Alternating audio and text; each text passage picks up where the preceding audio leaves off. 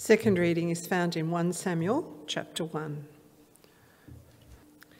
There was a certain man from Ramathaim, a Zephite, from the hill country of Ephraim, whose name was Elkanah, son of Jeroham, the son of Elihu, the son of Tohu, the son of Zuph, an Ephraimite.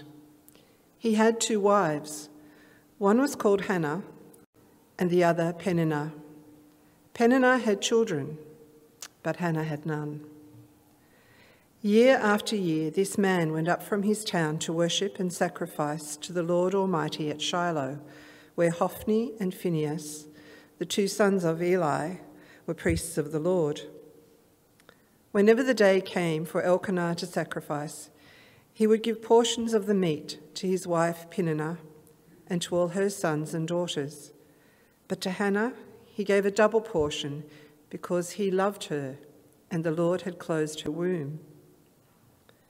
Because the Lord had closed Hannah's womb, her rival kept provoking her in order to irritate her. This went on year after year.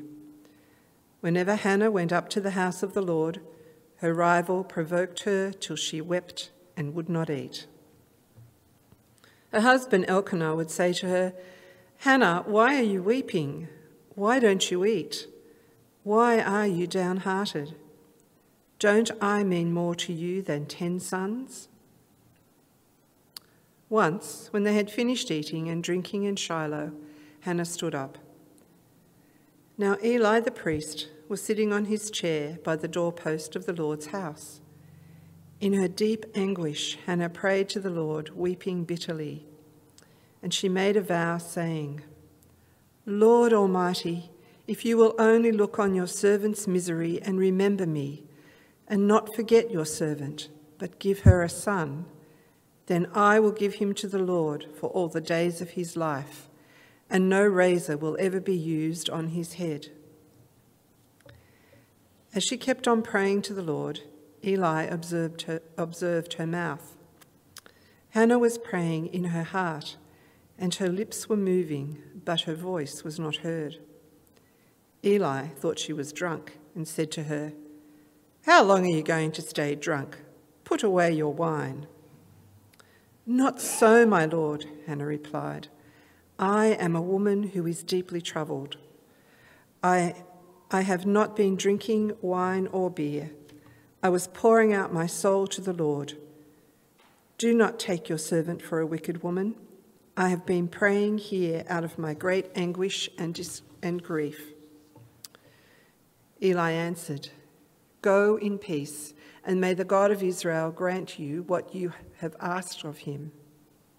She said, "May your servant find favour in your eyes."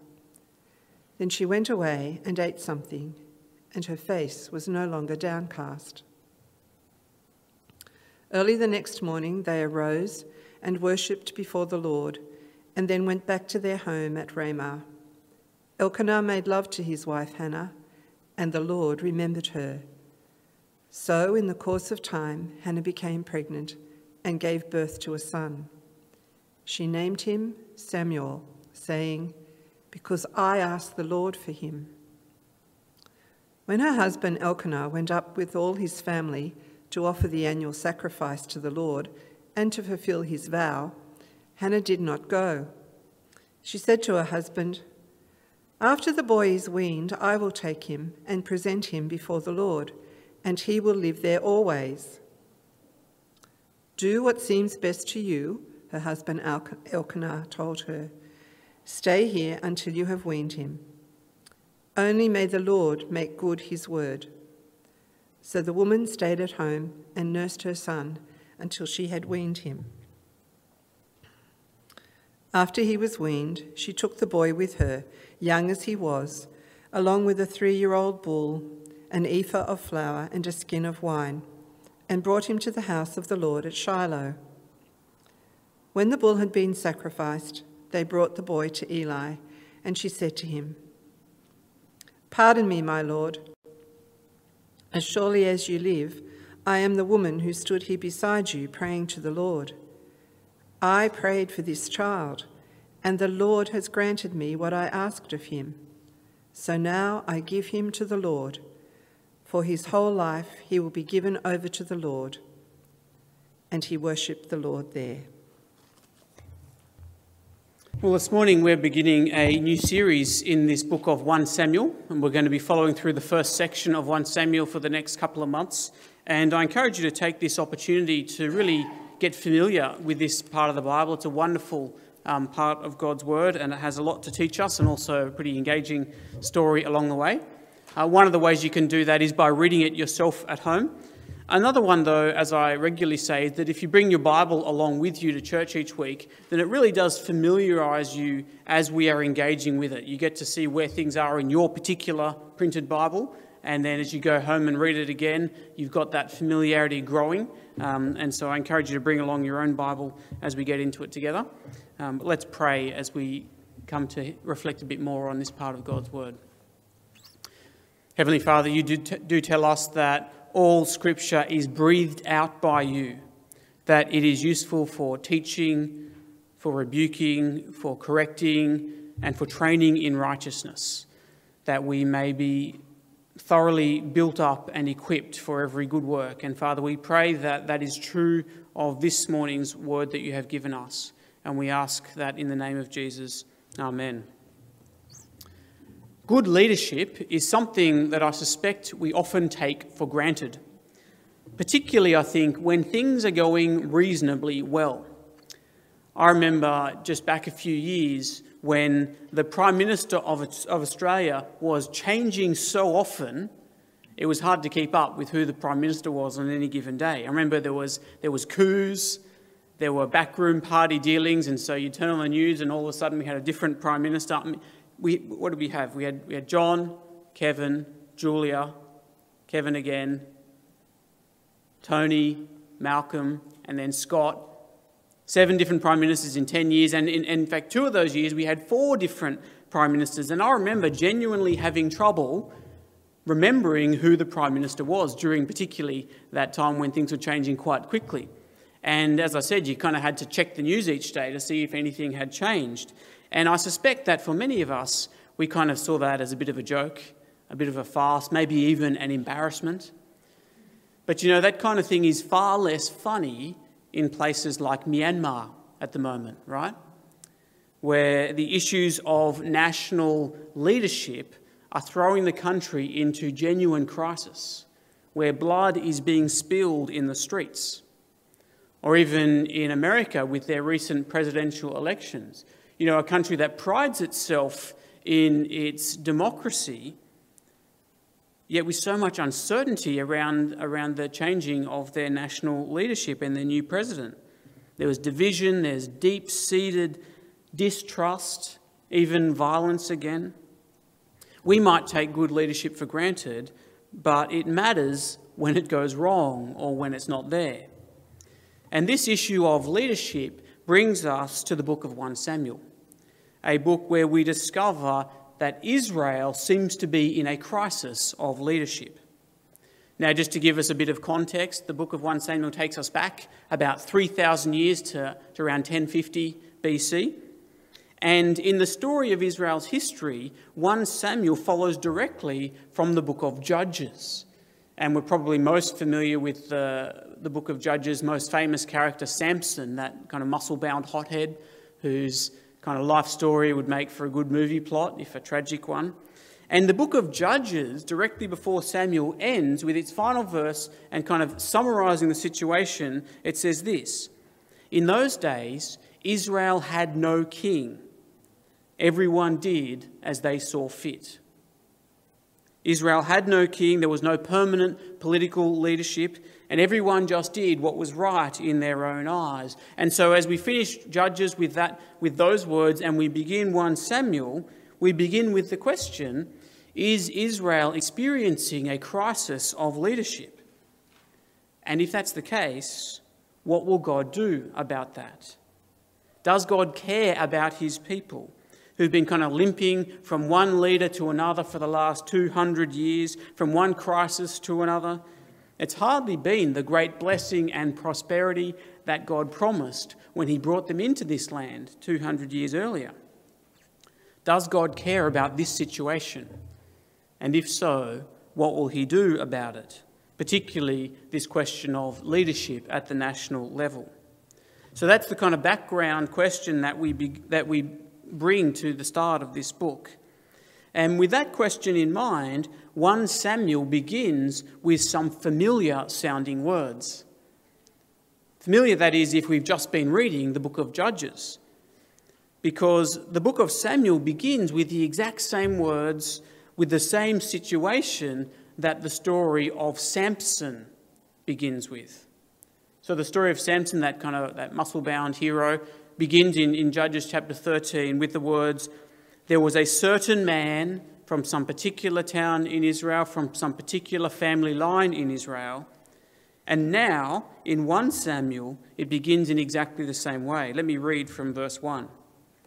"There was a certain man from Ramathaim, a Zuphite from the hill country of Ephraim, whose name was Elkanah, the son of Jehoram, the son of all those other people whose names are hard to pronounce." Verse 2, "He had 2 wives. One was called Hannah, the other Peninnah. Peninnah had children, but Hannah had none." So Samson, the mother of a certain man from some certain place with a barren mother, and now this story is being introduced in exactly the same way.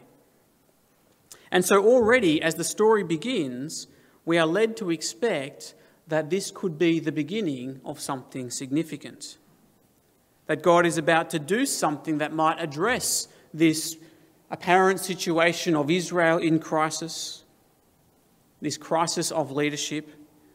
But no sooner are we introduced to this certain man and his childless wife Hannah, then our attention is kind of drawn away from this big national level crisis to these issues of national significance and down to this small but deeply personal issue of one woman's pain. And so we move, as I said, from national leadership, Israel in crisis at a national level, to one particular crisis in Israel at a far more personal level. And our focus is drawn down to this barren wife of a certain man of no particular significance, and we are drawn into this deeply personal and painful story. It's a story of people in every generation, even still today. And it is deeply personal and painful. But it's hardly a story of national significance, or so it seems. And we can't help but sympathise, can we? And be drawn to this woman, Hannah. Her personal pain of childlessness is made all the worse because it's rubbed in her face by her husband's other wife, Peninnah. And of course, this raises that question of polygamy for us that kind of comes up. And we're not going to be able to deal with all of those questions now, but I thought I'd just discuss it briefly for a moment, because the Bible tells us that from the very beginning, God made us male and female, and that the two should become one flesh. And Jesus reiterates this exact same thing, that the two, male and female, should become one flesh. That is God's intention for marriage. And so it's not surprising that even though polygamy is still legal in around 50 countries still today, in every country around the world where Christianity begins to have a significant influence on the culture, polygamy almost invariably dies out. But we do see examples of it in the Bible, don't we? Particularly in the Old Testament. And we expect to see some kind of commentary, some kind of editor's note that says there was polygamy here, and by the way, that was a bad thing. But we don't get that. And so we wonder, is the Bible condoning this polygamy? But what we need to remember is that biblical narrative, which is what this is not just a list of do's and don'ts, or even kind of moral example stories. Narrative describes what happened without always giving explicit kind of editorial verdict or commentary on the situation, whether it was good or bad. Instead, what we get is we let narrative tell its story, and often the verdict becomes clear as the narrative plays itself out. And what we often discover is exactly the kind of thing that we see here when it comes to polygamy. The bitterness and rivalry, the provoking and pain in this example of polygamy is really just a small taste of the absolutely terrible and destructive consequences that we're going to see later in the story of Samuel, particularly with King David's polygamous marriages. And so in many ways that provides the verdict for us, that this is not a good thing. But let's return to our story and to Hannah's situation. And as I said, our focus on this chapter is at least temporarily drawn away from those matters of national significance as we are drawn into Hannah's grief. And you see how painful it is for Hannah? She can't even eat. That's how difficult this is for her. And we're left with the question that in the midst of all that's going on at the national level, does God care about her, about Hannah, this one childless woman? And with that question in mind, I can't help but notice that in verses 5 and 6, twice we are told the reason for why Hannah has no children. It simply says, because the Lord had closed her womb. Because the Lord had closed her womb. This was the Lord's doing. And that's particularly brought to our attention in Hannah's situation. But the fact is that these words speak a truth that is behind every situation and every circumstance in your life and mine. Whether good or bad as we see it, whether pleasant or painful, God is at work. God is sovereign and in control of all of them, which of course raises all kinds of questions and issues for us. But the truth of this is particularly being drawn to our attention twice in this passage. And I want to suggest that Hannah's response to this situation shows us the right kind of response to this kind of situation. That is, how should we respond when we know that God is at work, even in situations that we don't like, that are difficult or painful? And before we consider what Hannah does, I want to consider some possible alternatives to how we might respond. And I guess the most obvious one is resentment, right? And maybe you can identify with this. If God is in control of everything and this bad thing is happening to me, then I don't like God very much. God has done this to me, and so I resent him for it. And perhaps even I don't want anything to do with him. But that's actually not where Hannah's faith in a sovereign God leads her. Another possible alternative is passive acceptance, resignation, fatalism, you might call it. That is, if I know that this is God's doing, then why not just throw my hands in the air and say, well, what will be, will be. There's nothing I can do about it. God is in control, so just accept it and deal with it. And perhaps you can hear a certain piety in that. And maybe this is what we tend to do in this situation. I mean, isn't that what trusting God looks like? But again, that's not where Hannah's faith leads her. And it's not what we are told that trusting a sovereign God looks like in situations like this. Instead, for Hannah, her faith in a sovereign God is personal. It's not some abstract theological idea, or as if God is some impersonal force, like in Star Wars, may the Force be with you, but the Force doesn't really care about you, or like in Hinduism. Hannah trusts in a personal sovereign God.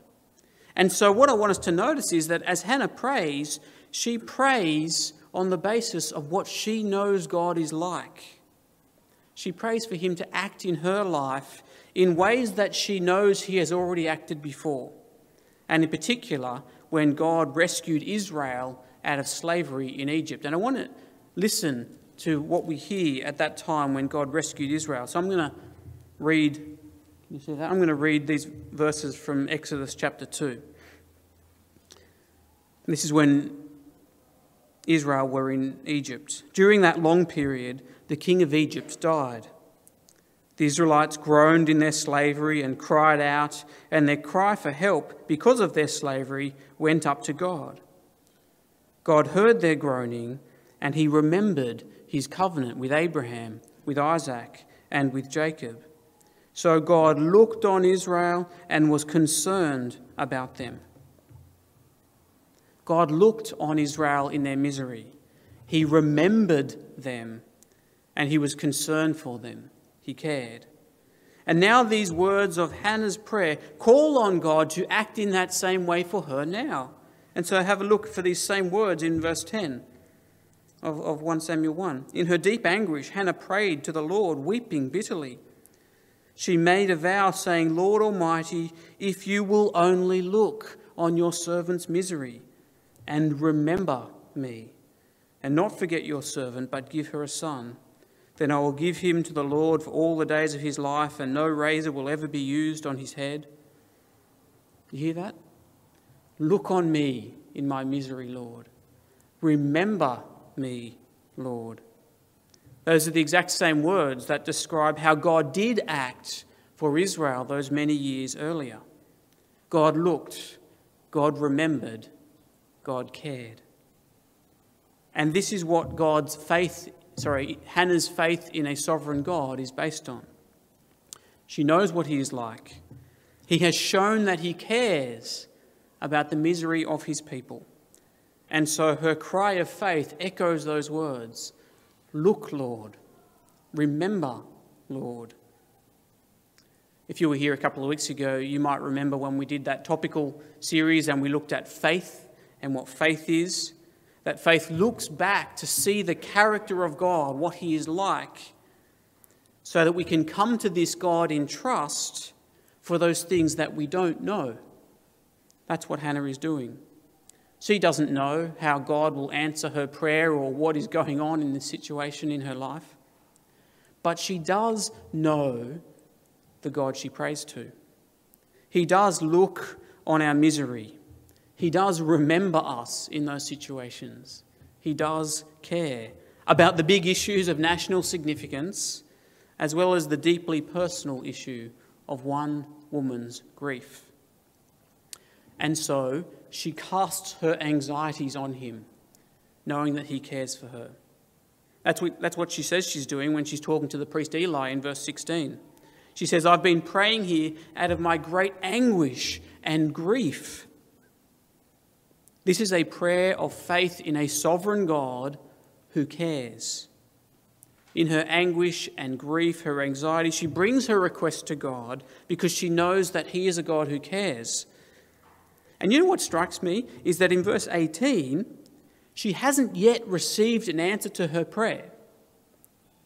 But things have changed because she has changed. Let me read from verse 18. Then she went on her way and ate something, and her face was no longer downcast. We know that prayer changes things, real things, because God does hear our prayers and he does act. And we're going to see in a moment what God did in this situation. But before Hannah's prayer changed things out there in the reality of the world, it firstly changed things in here for her, in her heart. This is not prayer as a psychological crutch to help us deal with the difficulties of life. It is prayer that brings us humbly to the God who cares, that helps us to acknowledge that while we are not in control, God is, and so that we trust even more in this God who is sovereign in our lives.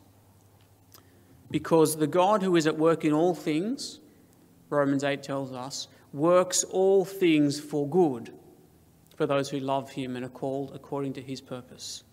We may not know what that good looks like, but we do know the God who does know. We do know the God who is sovereignly in control of these situations. Now, just recently I've been speaking to someone who is in a situation of significant pain and grief. And as I speak to this person, and in fact often as I speak to people in these kinds of situations, and even in my own, what we want to know is why, right? That's the question that we come to. Why is this happening? Why is God doing this? And what can I do to change it? And, I long to be able to give them an answer in that situation. And it can feel quite powerless to not be able to give a definitive answer. We don't know most of the time. But that doesn't mean that we have to just resort to passive acceptance or resentment. Because what we can do is we can throw ourselves to trust in the God who does know, the God who does care. And that's what he wants us to do. He wants us to cast our anxieties on him, our anguish, our pain, our grief, knowing that he does care for us. And that's exactly what Hannah has done. And then in verse 19, we get to see how God responded to Hannah's prayer. Have a look at verse 19. Early the next morning, they arose and worshipped before the Lord, and then went back to their home at Ramah. Elkanah made love to his wife Hannah, and the Lord remembered her. The Lord remembered her. Exactly what Hannah asked him to do, and he did it. And so we read in verse 20, "So in the course of time, Hannah became pregnant and gave birth to a son. She named him Samuel, saying, 'Because I asked the Lord for him.'" This is a wonderful end to a deeply personal story of a God who does see, a God who does remember us in our misery. He does care. This is the character of the God we trust. The Lord remembered Hannah and gave her a son, Samuel. And as we hear his name Samuel, this is where we also begin to see that this story is so much more than just a story of one woman's misery and God's care for her, although it is that. Because this is where we step back into the broader issue of Israel and the leadership crisis they are facing. Because this son, Samuel, that is born to Hannah, is the Samuel who the book is named after, and who becomes a key figure in the unfolding story of God's work in this next stage of Israel's history. He becomes part of God's answer to this apparent leadership crisis that Israel seems to be facing. And so this is not just a story of Hannah as an example for us, that if we pray earnestly enough, sincerely enough, or if we are miserable enough in our anguish, or if we make a remarkable vow, as Hannah did, that God will always give us what we ask for. It's a story about God, that God does look, that he does remember us, that he does care. God cared for Hannah in her misery in a wonderful and special way. But that care points to something bigger. What God did in his care for Hannah turns out to be actually God's care for Israel and the troubles they are facing as a nation. But you know, what a remarkable way to begin this story about the big leadership crisis of Israel with a miserable and otherwise insignificant woman from a family that you've never heard of, to see that in the midst of that big national issue, God cared for her. That God's care on the big picture level also lands down in the very personal care of one otherwise forgettable woman in her pain. And so if we follow the story of this miraculous birth of this woman's son Samuel and his role in the rise of the kings of Israel, 1,000 years later, we discover another barren and otherwise forgettable woman named Elizabeth, and the miraculous birth of her son, John. Like Samuel, John was a prophet of God who God sent to turn people's hearts back to him, and ultimately to prepare the way for the king that we really needed. See, Israel's problem was not fundamentally that they needed a military or political leader who could unite them and fight their battles for them, which is what they wanted, which is what they asked for. Their problem was that their heart was turned away from the Lord, which is the problem of the whole world. And God has seen that problem, and God has remembered us in that problem, and God cares for us in that. and he sent his Son to deal with that very issue for us. God cares for us at this most significant level possible, and it affects us at the very core of our being and has eternal significance. And if God cares for us at this biggest level, then we can know that God also cares for us in the very personal ways for each one of us. And so, like Hannah, we can cast our anxieties on him, knowing that he cares for us. Let's pray that we will. Heavenly Father, you do know us. You know what's going on in our hearts and in our lives. And Father, we can often wonder what is going on because we don't know. Father, please spare us from resentment or even passive resignation. Instead, Father, help us to cast our anxieties on you, knowing that you care for us. Help us to look to the ways that you have remembered us in the past, and particularly how you have sent your Son, Jesus, to deal with our biggest problem ever. And help us, therefore, to trust that you do care for us in all things, both big and small. And we pray this in Jesus' name. Amen.